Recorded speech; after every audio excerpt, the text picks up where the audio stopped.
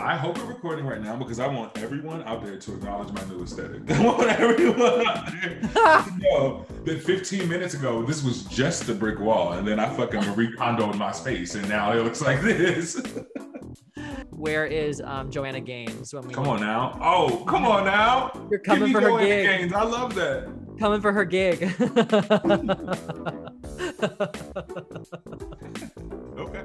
The way you just said okay was the way Kristen Welker said okay after Trump said he was the least racist person in the room.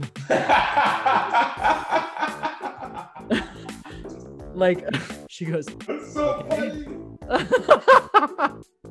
I love it when he says that, by the way. It's my favorite. Bye, bye, now.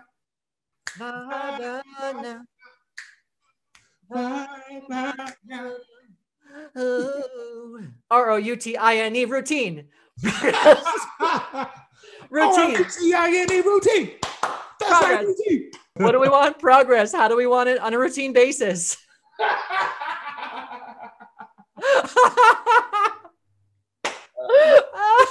It's so true. Hey, what's up, everybody? I'm Richard.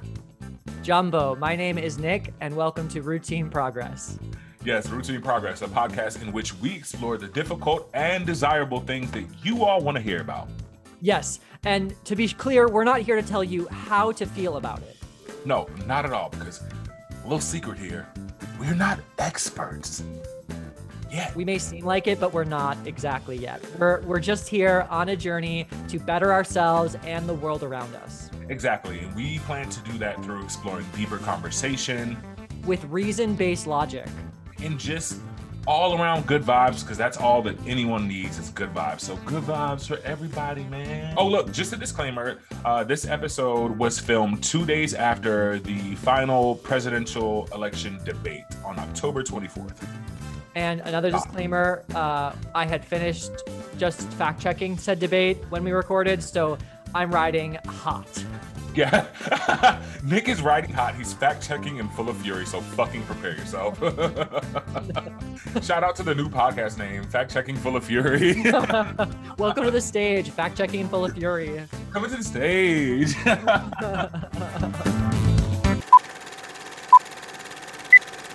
I just want to say thank you to anyone who's listening. Like, it's so cool to be able to share what we're doing here, which honestly means so much to me. As much as we goof around, I really, really believe in the message of what we're doing, which is just to kind of help people think better and think deeper and comprehend issues that maybe they wouldn't look into otherwise. And we just want to really thank everybody that's taken the time to like listen, to watch the podcast on video, and everyone that's shown support. It really means a lot. And we're loving the vibes we're getting from everybody. So we're definitely on a mission to send those vibes back out.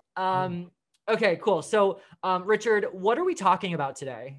So this week, we're gonna quickly go over the very last debate that we all just watched. And then we're gonna talk about, in our cultural review, I don't know if any of you have watched Pen 15 on Hulu, but we're gonna take a little bit of a deep dive into that as well. And then of course, like we do every single week, Nick and I are gonna tell you what we are on one about. And it's been one of those weeks where I'm on one about a lot of things, but I had to pick. On one seems to be one of these things where like you may think you know what you're on one about at the beginning of the week, but 2020 specifically will show you what you're on one about on a daily basis. Honestly, though, a daily basis. Yeah, great, cool. So let's just like jump right in because I want to make this like we have a lot to get through. We have a lot to get through. So much to get through. And like even though the debates like they were not as exciting as maybe the town halls were, the first one, which is honestly a good thing because politics is not supposed to be a reality show first and foremost. I just want to let everyone else know, like, this is not normal. But I went through fact checking and I was like, it's unbelievable. I think we need to go back and forth and give our little, like our overall opinions, because I think just like a general gist of like what our feelings were about this one compared, because again, like the last time we did this, we were talking about the town halls, which was a totally different experience. Yeah. The first one with the yelling debate, like the fucking that was the reunion episode, like that extreme, but nation. So overall, quite honestly, like what I took away from this last debate was it wasn't anything new for me. I just got to see I witnessed Trump personally sink deeper into his manic state that he's in frequently. Did you say you thought Trump was more manic than last time? Yeah, in terms of not in terms of his anger, that had to be dialed down a little bit because of the circumstances of this debate specifically, but just like in terms of his like lies that he tells, like when he or the narratives that he spins, like when he talks about Biden selling sheets and pillowcases or whatever he says, it's like, what, crazy grandpa? Like, what are you talking about now? Trump, what he did was he brought down his level of like craziness, like overtly craziness, but it's actually, in my opinion, more dangerous because it makes the lies he says seem more credible by saying he still said more lies, if not the same amount that he did in the first one or in the second one. But because he's like presenting himself as like more quote unquote presidential because he got so much backlash from the last two, that it's like, you're like, oh, this is politics as normal, when it's still not normal. Like, it's just like, I think Biden really missed a lot where he didn't put things in context. Trump wins when you are on defense, when he presents the argument or presents the allegation or presents the false fact, and you're defending against that falsity. Because what it requires is for you to have to sit down and educate people. But if you have to, he didn't bring the context out and say, let's talk about the broader issue. I was thinking as I was going through these fact checks, I'm like, the fact that we have to fact check to this degree a presidential debate is insane. I think you should run everybody through your fact checking list because that's the most important. Yeah. Great. Okay. So listen, I'm just going to go like down the line and like, you just feel free to jump in. Cause I want to make this. I mean, do we have to talk about coronavirus? I feel like everyone in the world knows how it is. No, I'm going to tell you why we do have to talk about it for like 10 seconds, only because he's still pushing that narrative of it's going to go away, it's going to disappear. And he's going against everything that every scientist is saying as far as when a, vaccine is going to be produced. And also very easily escaping that whole narrative of like, oh, well, I was just joking when I talked about bleach. So like, yeah, he's still doing that shit. I also want to tell you that was a pretty good Trump impression, by the way. Look at that. Okay, I'm working on that shit. What I did want to bring up that I've struggled with when I hear it, because I do think it's one of the more like main arguments that Trump is making, is when he's like, when he talks about what he did to prevent coronavirus, he talks about China and his ban for China. And there's a lot of holes in that argument as well. So basically he says like, oh, I, banned China and you called me xenophobic, and then people say it would have been so much worse without. So that happened. So yes, he did ban travel from China on February 10th. But there were exceptions to that as well. So if you were if you had family in America, you could come in. If you were a citizen of America, you could come in. And if you were a permanent resident, you could come in. So even though he banned things from China, people were still coming in from China while that was happening. Right. And then not only that, but he didn't ban travel from Europe until March 14th.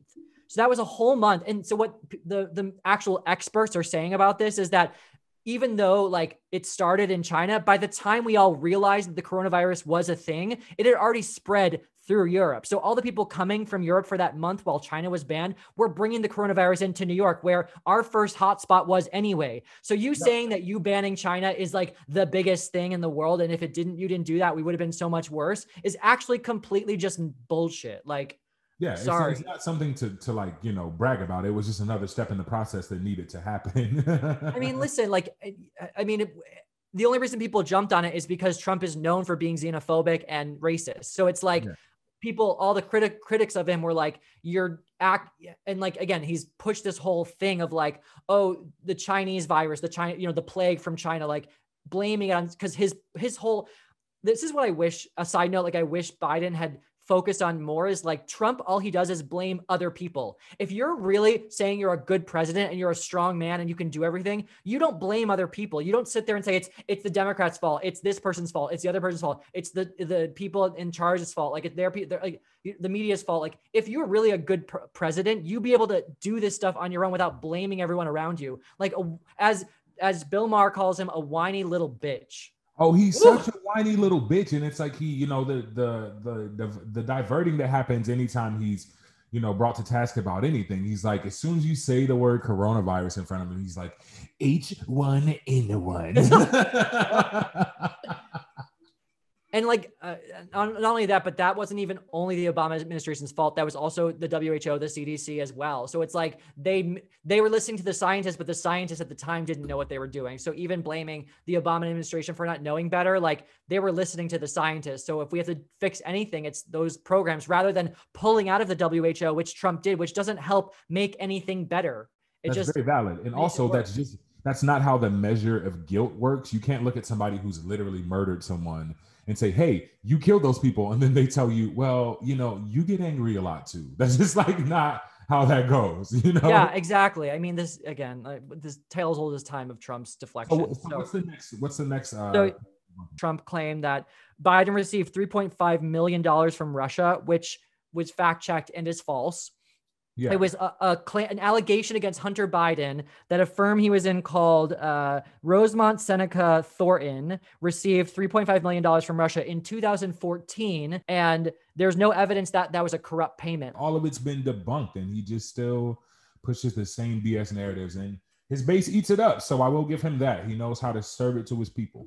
Well, I think the most important point of this specific claim is that he claimed Biden got the money, which is completely false. Well, and that's what I mean by sinking deeper into his mania. Like, he goes with the same narratives, but now there's a different twist on them. Now, instead of Hunter received the money, you receive the money. Well, this is my biggest critique of the entire thing with all of Trump's lies, is that he takes semi-real figures or semi-real things that really happen and then just puts a whole layer of bullshit on top of it. So there's like there's a nugget of truth in it, but he just then pushes it far beyond what the actual truth is. So it's like people who want to defend him can say, oh yeah, that's a real number, or that really happened, but there's no context. At the very worst case scenario, Hunter Biden was maybe like using his father's name to say that he had more clout than he did, which is like not any different than what Trump kids are doing. Yeah, if you want to go down a list of how many times Trump kids have probably done that in their lifetime, like Trump has not divested any of his business since becoming president. So he's making money on the Trump even though he doesn't run the Trump organization. Donald Trump and Eric Trump are still making millions of dollars a year for Donald Trump. He is still profiting off of that. He said after he was become president that he would not pursue any more foreign deals. And they've explored deals in Ireland, India, Indonesia, Uruguay, and they've gotten licensing Trump's name in Turkey and the Philippines. So it's like, you're claiming that there are deals being done by one person in 2014 that was from a real company when your kids are in office propagating off of your name. Yeah, it's just deflecting. He's not even good at it, though. It's just really poor deflecting, And one more thing. On the day Trump met Xi Jinping in 2017, that same day, China gave 3 trademark approvals to Ivanka Trump for her jewelry, handbags, and spa services. And since he's become president, she's gotten more than 10 dozen Chinese trademarks and since entering the White House. So it's like, Jesus Christ, why is nobody talking about that? Well, we are, but they're shameless, right? So that's the problem. If people don't have shame, they're not going to care about it. Yeah. Biden has never been involved in any of it in terms of people have investigated, and he's never been said to do anything inappropriate, whatever. Another fact that I know you probably have on your list to debunk that just reminds me of the whole Obama administration and cages thing. It's like he takes that to such an extreme, but there's truth to that statement. Those cages were built during the Obama administration. The Obama administration did actually separate some kids from families, but they only did it in extreme cases where the parents who brought them were bringing over drugs, were criminals. So what happened in when Trump became president is that Jeff Sessions decided to make every single parent and child who crossed the border illegally criminally prosecuted, which never had been done. Now, every single person who crosses the border, because it is technically illegal, are criminally prosecuted, which is now there is no more seeking asylum. Now they're all just criminals.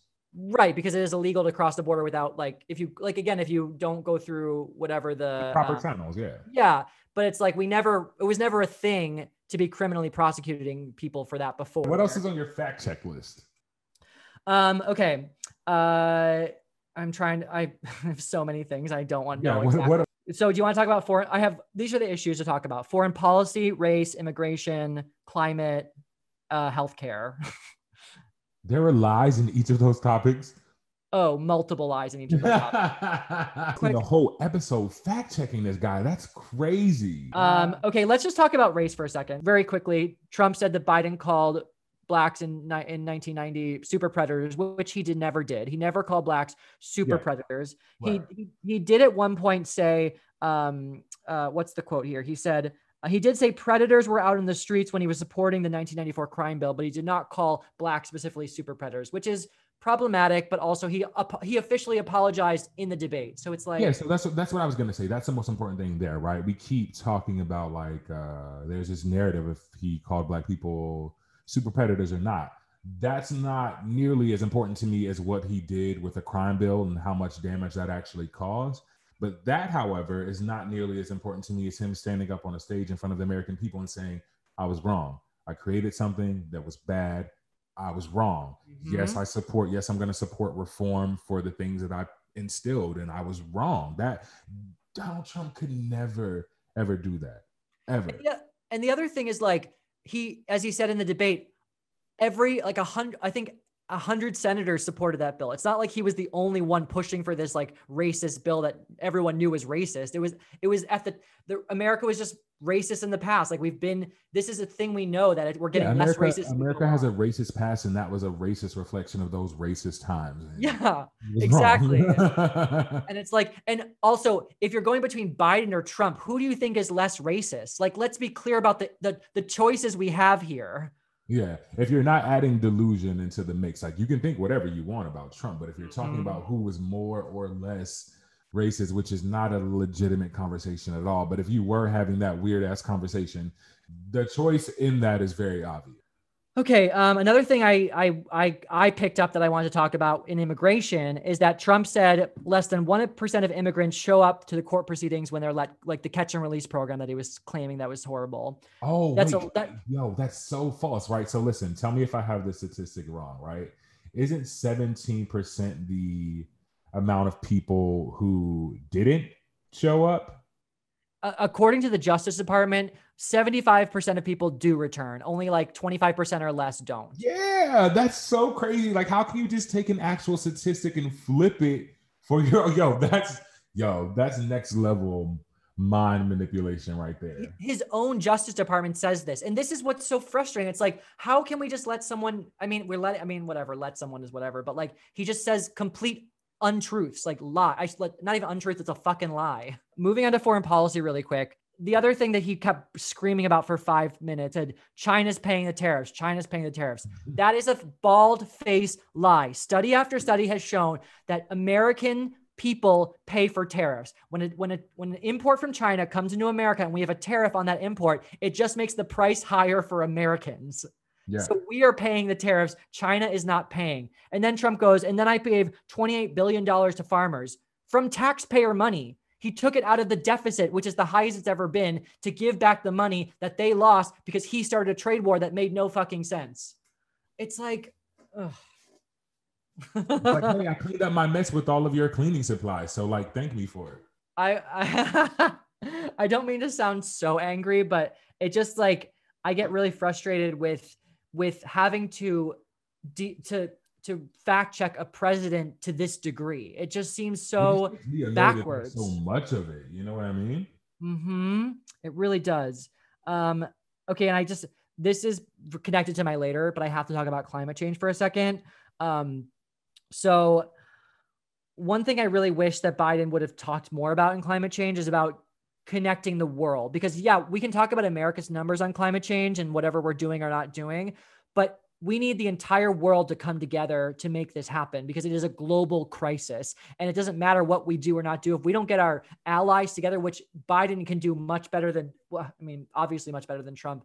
That's the key goal. And he didn't really frame it in that way, that like, this is about unifying the world together. And I guess Trump is against globalism, but it's like, or simply, I don't think he took him to task enough about it simply being about science. Like, man, there's information out there that shows you the direction. Again, we're not going to get into this right now, but there's information out there that shows you the direction that this world is headed. And he flat out is pretty much like anti-science at this point, Donald Trump. So like, he's been anti-science. Yeah. So like, I think there's really more of a space there for Biden to really take him to task about like the way he ignores pure science. It's scary and it's harmful, man. It's really harmful.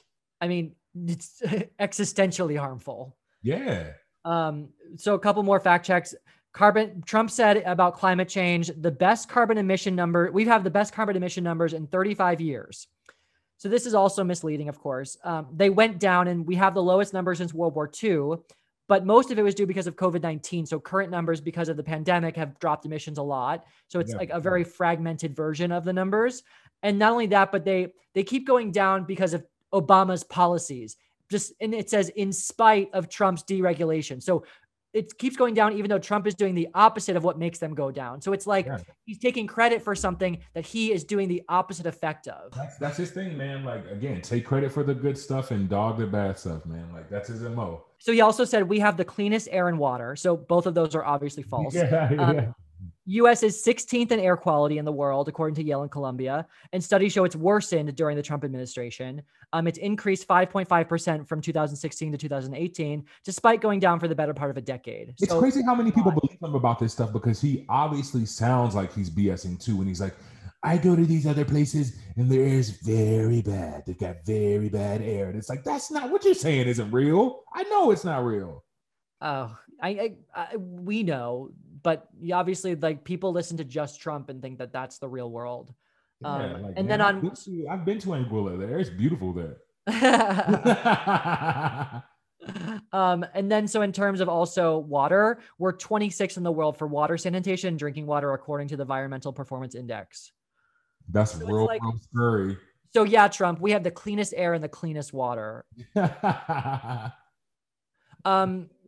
One final thing I have to talk about is Biden. So Trump said Biden says he opposed fracking. So this is actually false. He did say he would eliminate it in 2019 debate. Yeah, he said he'd eliminate it altogether. But then in 2020, he said he would oppose new fracking. And then the debate recently, just the other day, he said over time we're going to get rid of it.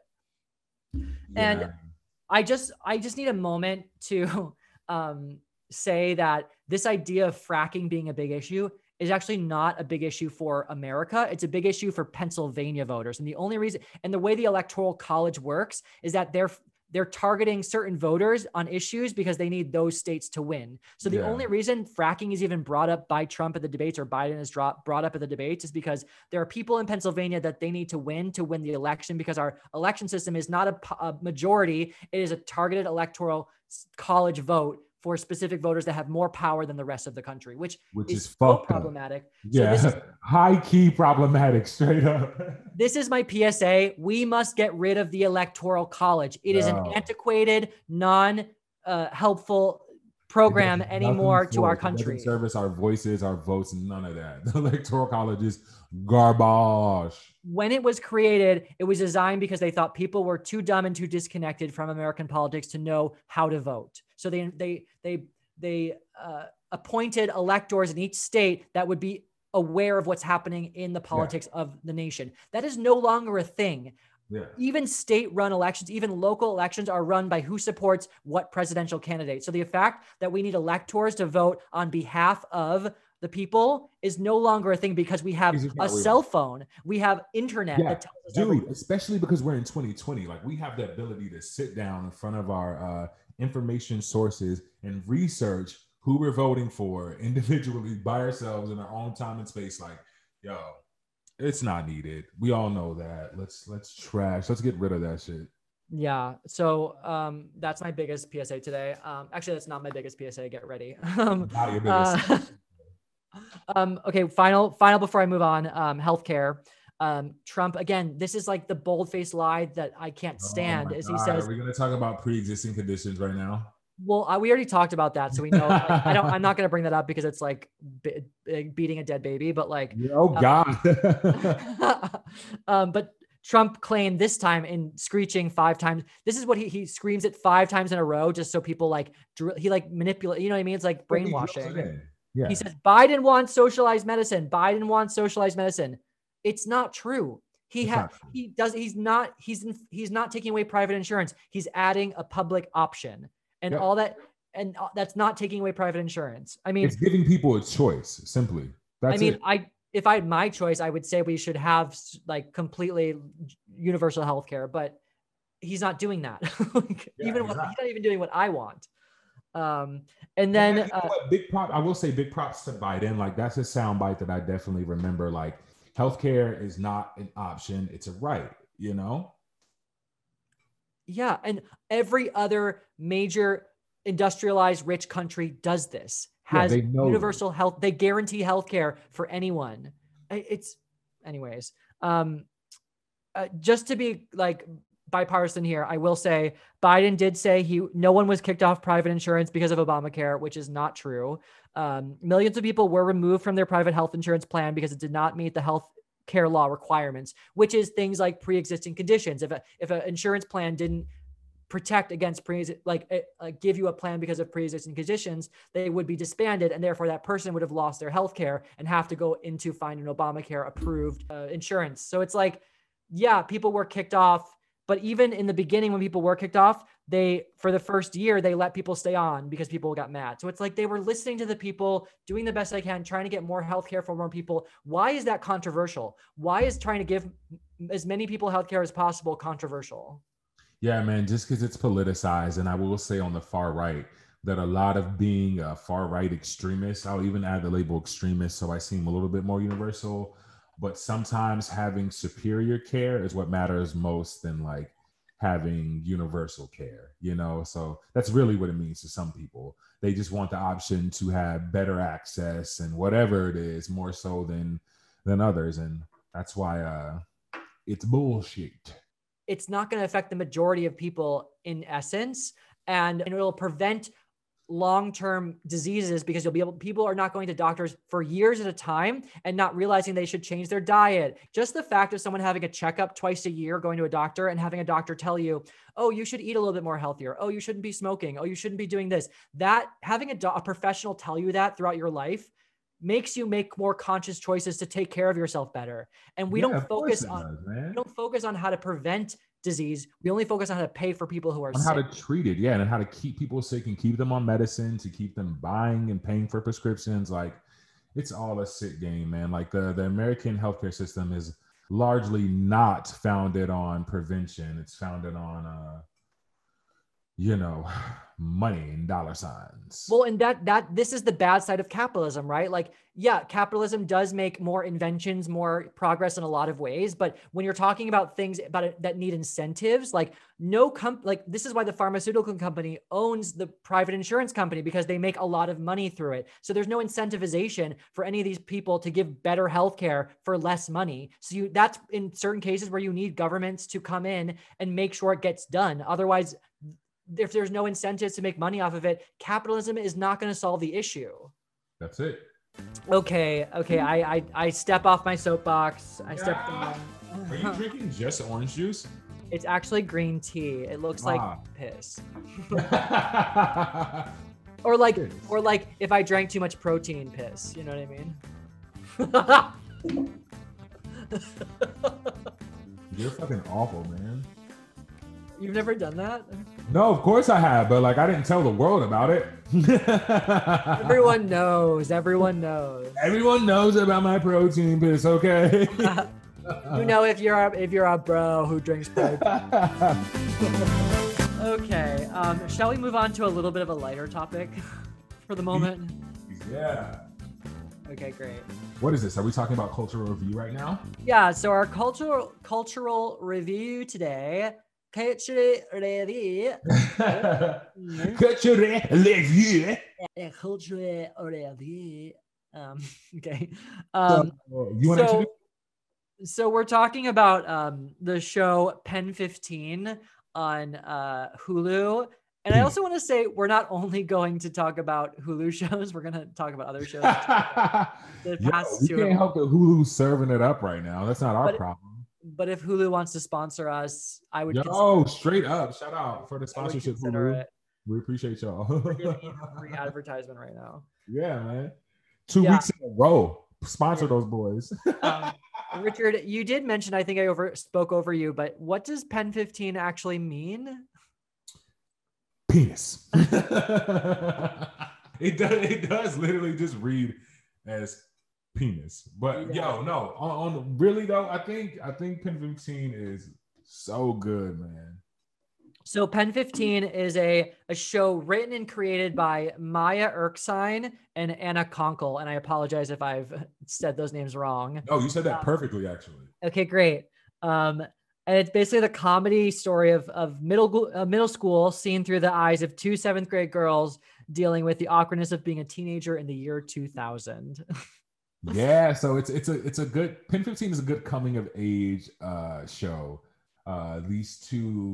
These two people, Maya and Anna, they are 30-year-old women, 30-something-year-old women, and they're playing teenagers, which is the funniest part about it all, man, because they don't blend in at all times, but for the most part, they blend pretty well, I think.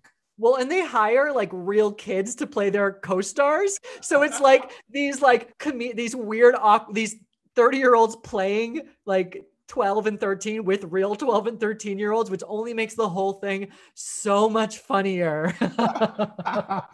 I just think it's so funny because it takes you through, like, man, it just goes through the most awkward times of adolescence. But yeah, so they in Pen 15 they explore topics like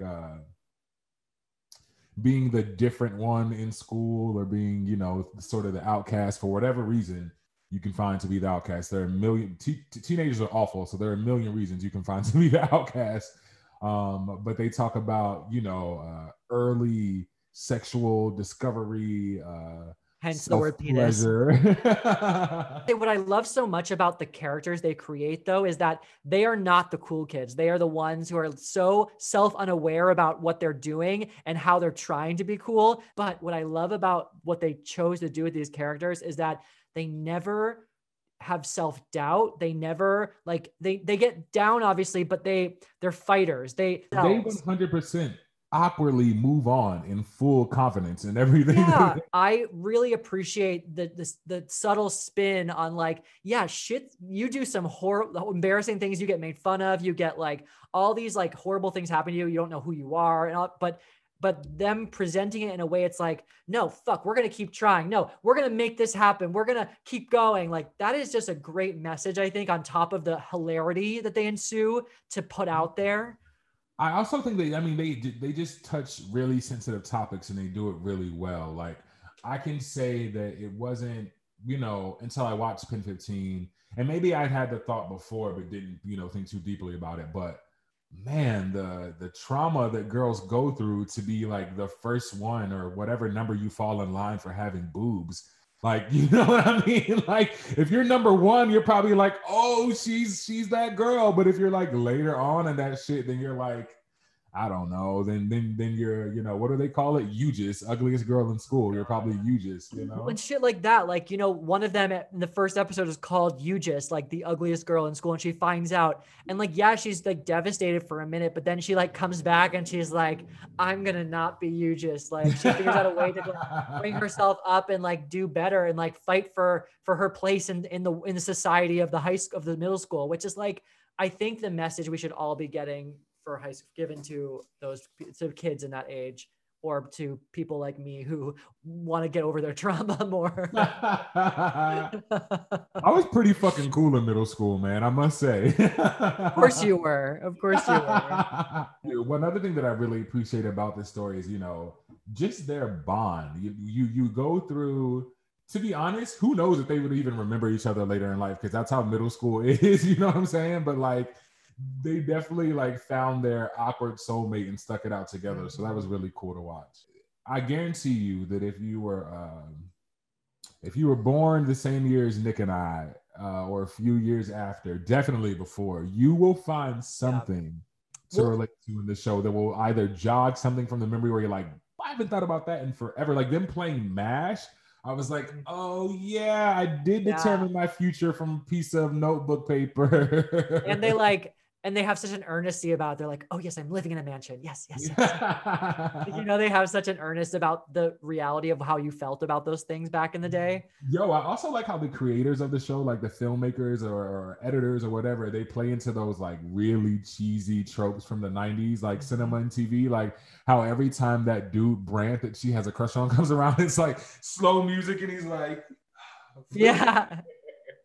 Oh, good. Yeah, I mean, it was nominated for an Emmy in 2019 for Best Writing in Comedy. So that's another reason if you need like an official corroboration of its goodness, that's a reason. And like Andy Samberg is an exec producer on it, and like I some did of not the know that. That makes sense Mhm. though somehow. So it's got some good backing behind it, and it's these girls' first big project together.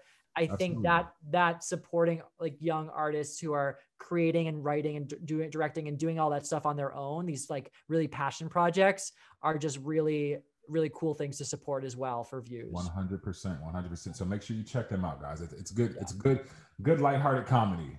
Yeah, and we again, based on what we said earlier in this episode, we all need a little bit of lighthearted comedy within all of the barrage of craziness that is the current state of our world. Yo, you know what I want? As a matter of fact, if you're listening to this right now, first of all, thank you. Second of all, if you do decide to watch Pen 15, I want to know somewhere on some platform in some comments what you relate to from that show, awkward or not, because I have a few things that I can relate to from Pen 15 that are not so desirable to speak about. But yeah, I want to hear you guys' story about how you relate to that. So let us know. Yeah, please. Yeah.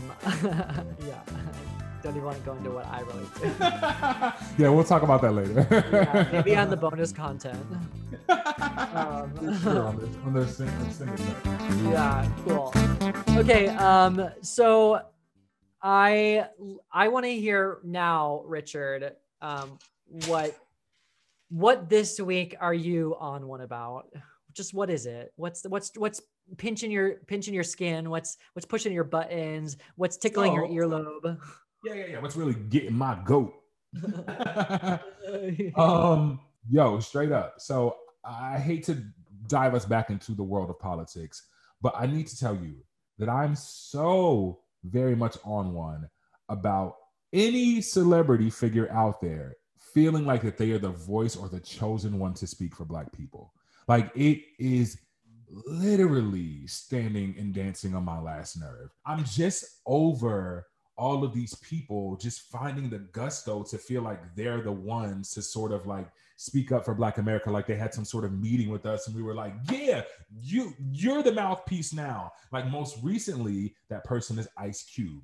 And I don't know when and where Ice Cube, between creating the movie Friday and his music that he made, I don't know where he thought that he was going or supposed to be the mouthpiece for Black people. And look, I'm not discrediting the plan that he has. I will say this: he has an actual plan that he's written down. We will link the source below in the description. But he's developed this sort of contract. He calls it a contract with Black America, right? And my question to him would be, who the fuck did you talk to about this contract? Because I know you are not a leading scholar in this subject, nor am I, right? I'm just a person with an opinion just like he is. But what I'm not going to do is take my opinion that I worked on by myself and give it to a president and say, hey, this is what Black people want. I think that is so fucking dangerous, man, to work up the gusto to just convince yourself that you are all of a sudden the one to speak for an entire group of people, an entire race of people. That takes major balls. Now, what I know Ice Cube from is his music. You know what I'm saying? I know him from NWA. I know him from him being like West Coast ride or die. Like I get that. I love Ice Cube. Barbershop is one of my favorite movies. Black people love Barbershop. But listen, I did not ask Ice Cube to speak for me. Right? I didn't ask Kanye to speak for me. I didn't ask Steve Harvey to go to the White House and speak for me. I didn't ask any of these fucking people to speak for me as a Black person. So what I don't need, actually, you know what? I'm gonna secret this whole thing real quick, right? What I need is for the voices that are going to be in the forefront are the people who study this shit on a daily basis. People who study numbers, analytics, waves of effectiveness of things that affect people of different races. I need people who are actually scholars to be speaking up and not celebrities who all of a sudden feel bigger than the pants that they're wearing. It's too much. You're more than welcome to your opinion, but step the fuck back, bro, and let a professional handle that. All that said, check out Ice Cube's plan. You may find something very discoverable in it. It sounds very much like Biden's plan. Oh, we should also say that today Joe Biden dropped his plan for Black America. I think it's called Let Freedom Ring. So if you guys want to check out what these people have planned for Black people as a whole, we'll link that below so you can check it out. But I'm over it. Take a step back, sit down. Well, also, I feel like it's problematic because you've been in the spotlight, you've been celebrity, like you are so far removed from just people in general. Listen, and then it's like, let me quickly one last little note about this, because I know we're supposed to be quick about this on one thing, right? What you just said is absolutely right. And the thing that I saw that's missing from his contract with Black America, there was nothing about supporting like mental health, right? There was no initiatives behind mental health and the developmental nature of Black people. It was all about dollar signs. It was all about guaranteeing that 20% of whatever you see on TV is going to be produced by Black people or created by Black people. It was all about like the wealth gap. It was all about it was about like loan reform and loan reconstruction, and saying, I think his figure was like 14% of loans that come from banks should be given to Black people. And it's like, wow, there is room to talk about all of this, right? And there's room to figure it out. I don't know what that says for the other brown people in America. You know what I mean? I don't know what this contract with Black America specifically says about the other brown and Black faces that are also in America. And I think about that. You have to fucking think globally. I can't pull myself up while leaving somebody else oppressed. And while I do respect what he's trying to do for me and my people, you got to think bigger than that, right? Because if we give a contract to Black America, who else is getting a contract? I'm Black. I want these issues fixed. I want them addressed, and I want them taken care of. And I want them to be, I want reform. I want justice. I want change. I want all of that, but not in a way that isolates anybody else. And I don't know that this contract doesn't do that. Ice Cube, other celebrities, sit the fuck down, start a podcast or something. I hear they're really popular these days. Well, yeah, I heard podcasts are really cool. So Ice Cube specifically responded to people like me. He's like, I hope the people who are criticizing me have degrees in journalism while they're using my name on their platform. And it's like, well, I don't need a degree to disagree with you. I just need you to know that you're not the one to speak about this. But also, do you have a degree, Ice Cube? Yeah, like you have no degree in political science, Ice Cube. Yeah. Economics. And maybe he actually, I will have to fact check that, but like, I don't think he has a degree in economics. Yo, do you know how much I would love to be wrong about that? Me too. I want him to be the world's foremost scholar in economics. Yeah, man, but that's what I'm on one about. We celebrities need to pipe down, take a back seat with the. And I'm not saying that celebrities should be quiet on politics. That's not what I'm saying at all. But just be very wary of making yourself the leading voice on this topic if you're not actually the leading voice on the topic. Well, it's also like it's a commentary on like who we value's opinion in our country and in the world. You know what I mean? It's like, this is why we have Donald Trump as a president, because that's it's exactly why we have Donald Trump as a president. Because people who just have a platform, who just get people riled up enough, or who have whatever certain amount of ability to gather attention, can create the narrative and create policy and create shifts in our culture. And we don't, as you said earlier, like, let's give it to the people who study this stuff. Let's listen to the people like scientists and economists and the people who are well informed. And it's like, it's just to say that like you as any person out there who has a large platform, yes, you should use your voice. You know, that is your choice, and you should definitely exercise that right. Just stop making it about you. Stop thinking that you alone now have the solution because you have X amount of followers or X amount of people know who you are. That's not how this shit works, man. That's how we ended up with this bozo in the White House right now. So I'm trying to redirect from that as much as humanly possible. Yeah, I stand that. Much respect to Ice Cube as a person, bro. Just like, you know, humble yourself a little bit on that topic. But I digress. Gosh, I mean, listen, I'm 1000% with you on that. I really agree with you on a broad range of issues in that world. Well, since you agree, it has come the time for you to tell the people, Nick, what are you on? What about? If you haven't watched A Life on Our Planet by David Attenborough on Netflix, it is a moral responsibility, in my opinion. I obviously have agreed with climate change since the beginning. Like I've always been down for it, and many levels, like economically, socially, morally, human levelly, whatever, spiritually. But this was so impactful in a new way. And I've watched all the previous documentaries on climate change, and I've watched all of the nature documentaries my whole life. So it's like, I get it.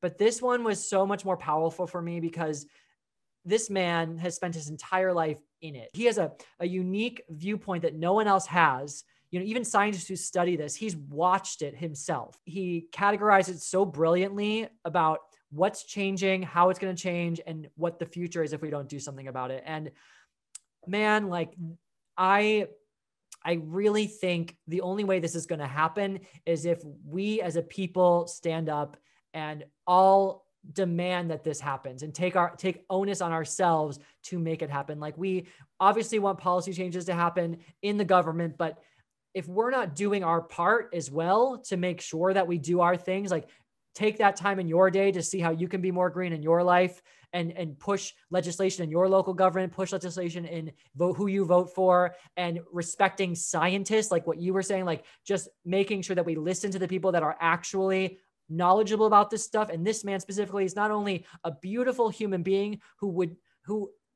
I don't know how you could disagree with what he's trying to say in terms of his intention behind it, and has no like corporate bias or political bias on any of this. This is for me, it's a spiritual endeavor. Like we're part of the ecosystem of the world, and we are destroying it through our own short-term profit margins and greed and selfishness and egotism. And it is a larger issue than just the climate, because it represents what do we value in today's society. And if we don't get this in check by 2100, we will be in the 6th version of extinction of life on this planet. And the thing about it, if we go away, the earth will be fine. It will continue on. The problem is we will be gone, and we are creating it so much more than we ever have. And in how many years are we away from a 6th mass extinction? 80 years. Okay, I think it's really important to know for people to repeatedly hear that that's 80 years away. But by 2030, we're going to have ice-free summers. So what that means is by 2030, during the summer, the North and South Pole will have no ice. And what that means is the sun reflects the ice to make sure we don't warm our ocean. So once the ice is gone, we're going right into the water, and that will accelerate things on an exponential rate. Yeah. Yeah, man. He doesn't even talk about what's going to happen with mass migration as populations start getting ruined by extreme weather in even in America. Like people are going to be flooding. We think immigration is bad now. Think about what's going to happen when whole countries can't sustain their population anymore, and borders have to, like, it's going to get crazy. So I will say this. Let me just say this about a life on our planet as a whole. David Attenborough is like, he's a gem. You know what I mean? Like he's such a gem, man. A national treasure, a global treasure. I like, honestly, global treasure. Yeah, I mean, he's been doing so much his whole life. Like that's why I trust him more than anyone, because he is the one who has firsthand experience with all of this. He's just seen so much of the world, and like, you know, one of my favorite things is how he opens up and he lets you know from the start. Like he opens it up by saying something like, My name is David Attenborough. I'm 93 years old. Like, yo, like just that alone, like he's been here for 93 years, right? And he's seen so much about our world change, and to not pay attention to what this man is saying, it feels so personal when you watch it. It's like his personal plea. Yeah, like, it is. It's a plea. It's his like, okay, like this sounds kind of dark, but it's sort of like his like last wish almost is what it feels like. He's like, I'm writing this final love letter to the world, and I want you guys to know how much I love it, and I want you to know what you're doing to it. And if you don't listen to this brokenhearted old man about what we need to do with the world, then you're a monster. I'm sorry, because like, I'm right there with that argument. It's just. And, you know, I was thinking about people who, you know, use the Republican talking points to say climate change is not happening. And, you know, one that I've heard is like, Yeah, well, this is a natural process. The climate has warmed and cooled over, millennia, over and over again. But the problem is that because what he makes so clear in this documentary that really hit home for me was like, the reason that it's so accelerant now and why it's not normal is because we're destroying our biodiversity. The fact that we're destroying all of our lands, all of our forests, all of our oceans, that is the stuff that keeps carbon in check, that keeps the balance of the world in check. So the fact that we're destroying all of this for capitalist reasons is why it's accelerating. He talks about deforestation. He talks about overfishing. He talks about overgrown populations. Like all of this stuff is very real, man. This is, again, if you need another reason to vote for Joe Biden over Donald Trump, like Joe Biden is, okay, you could argue that maybe he's not going to be as hard on it as we want him to. He's the only one who even admits that it's happening, right? Yeah, so you can actually, that it's real. You can hold people accountable in that way because Donald Trump doesn't even admit that he wants to do anything about it. So it's like, there's no choice there, in my opinion. And I don't know why you wouldn't want to live sustainably. Like if we can create energy that is sustainable, like wind, solar, water, like why would we not want that? The only reason why old white dudes are like, this is the way old white dudes keep it going. Well, and they're all invested in the money that they're getting from the fossil fuel industry. So it's like, it's this fear of change and fear of like doing anything different because they're like old and crusty and don't want to like change. But also it's like in the fear of lessening your wallet because you want to build this pipeline because you can like have your homies crew do it. Exactly. But it's like, we are not gods on earth. We're simply not. We have a moral responsibility to live among the world we live in. And even if you don't care about animals, even if you could give a fuck about like their happiness, or even if you're on that side, like we need them to make sure that our ecosystem functions properly. We need them. And that's where I get so like crazy about it. Cause it's like on an objective level, it makes sense. Not even like morally, but it's like, functionally, it makes sense. Yeah, it's true. If we did no fish zones in a third of the world's oceans, we would have enough fish sustainably for the entire population. That is so easy to make no fish zones. And then we wouldn't have to worry about fish zone, no hunting zones. It's so easy. But it would sustain enough fish in production for the entire world.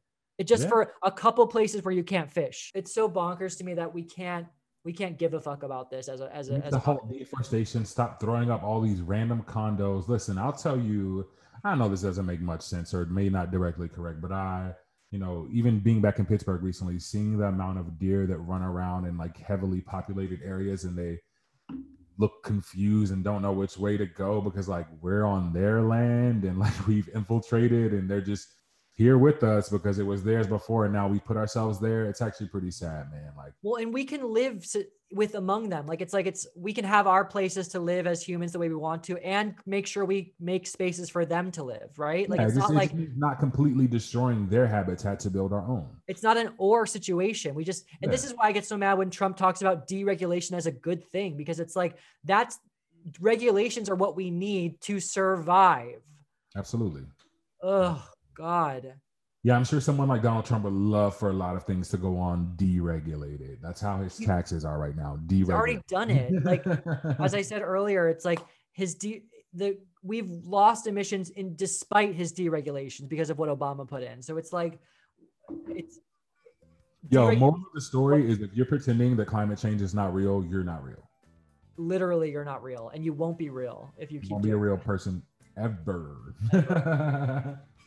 So yeah, I mean, that's what I'm on about, and I'm exhausted now. Jeez. Fucking acknowledge climate change, you weirdos. And do something about it. Do something about that shit, man. Dum-dum. All right, everyone. As always, if you have made it this far, then Nick and I both would like to thank you personally for your continued support of Routine Progress. Now, if you need any informational sources, if you want to fact check us, all that information can be found in the description below. Yeah, and if you are enjoying our content, please like, comment, and subscribe across all platforms. And now we are a self-funded platform here, a self-funded podcast. So if you'd like to support us financially, you can find that link in our YouTube description or in our Spotify bio. That's right. Also, if you guys want to reach out to us for any questions, comments, or if you want to talk to us about topics that you'd like to see us discuss in the future, then feel free to reach out to us at routineprogresspod@gmail.com. Again, that's routineprogresspod@gmail.com. Holla at us. Yeah, As holla, always. holla, holla for the dollar. Holla, holla. And as always, people, stay informed. And stay real. That's right. We'll see you next week. Bye. Bye.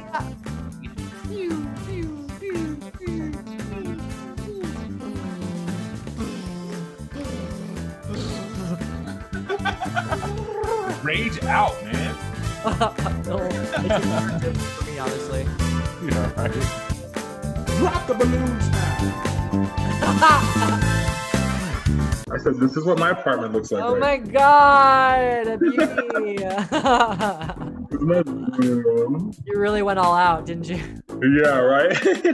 You are Joanna Gaines. I am Joanna Gaines. This is going to turn into a home makeover episode now. I fucking hope so. Watch me transform my space. This is no longer a conversational podcast. This is a apartment makeover podcast. Got a new comfy chair. It's yellow and white.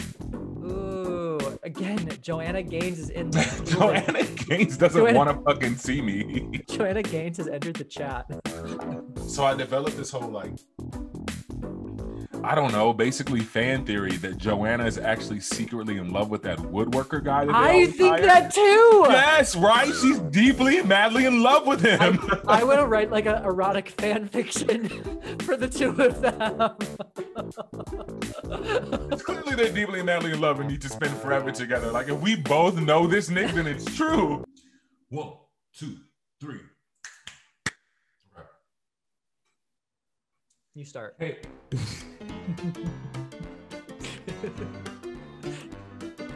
Okay. We're just really here on a journey to explore, oh God, I'm sorry. Nick is trying to say that we're here to better ourselves in the world around us, and we want to explore that. We're on a journey to better ourselves. I'm on a journey, guys. I'm on a journey. Life's a journey, guys. It's a journey. Just bear with me on my journey. Okay, I promise I'll get this right. And welcome to Routine Podcast. And welcome to Routine Podcast. A podcast we do routinely. Okay. Yes. Is that what I'm supposed to say? Yes. No, that was you. It was my fault. It was my fault. Got it. One more time. Why does this always send us into these, just the craziest place, this intro? Because it's like... One more time, it's like, what?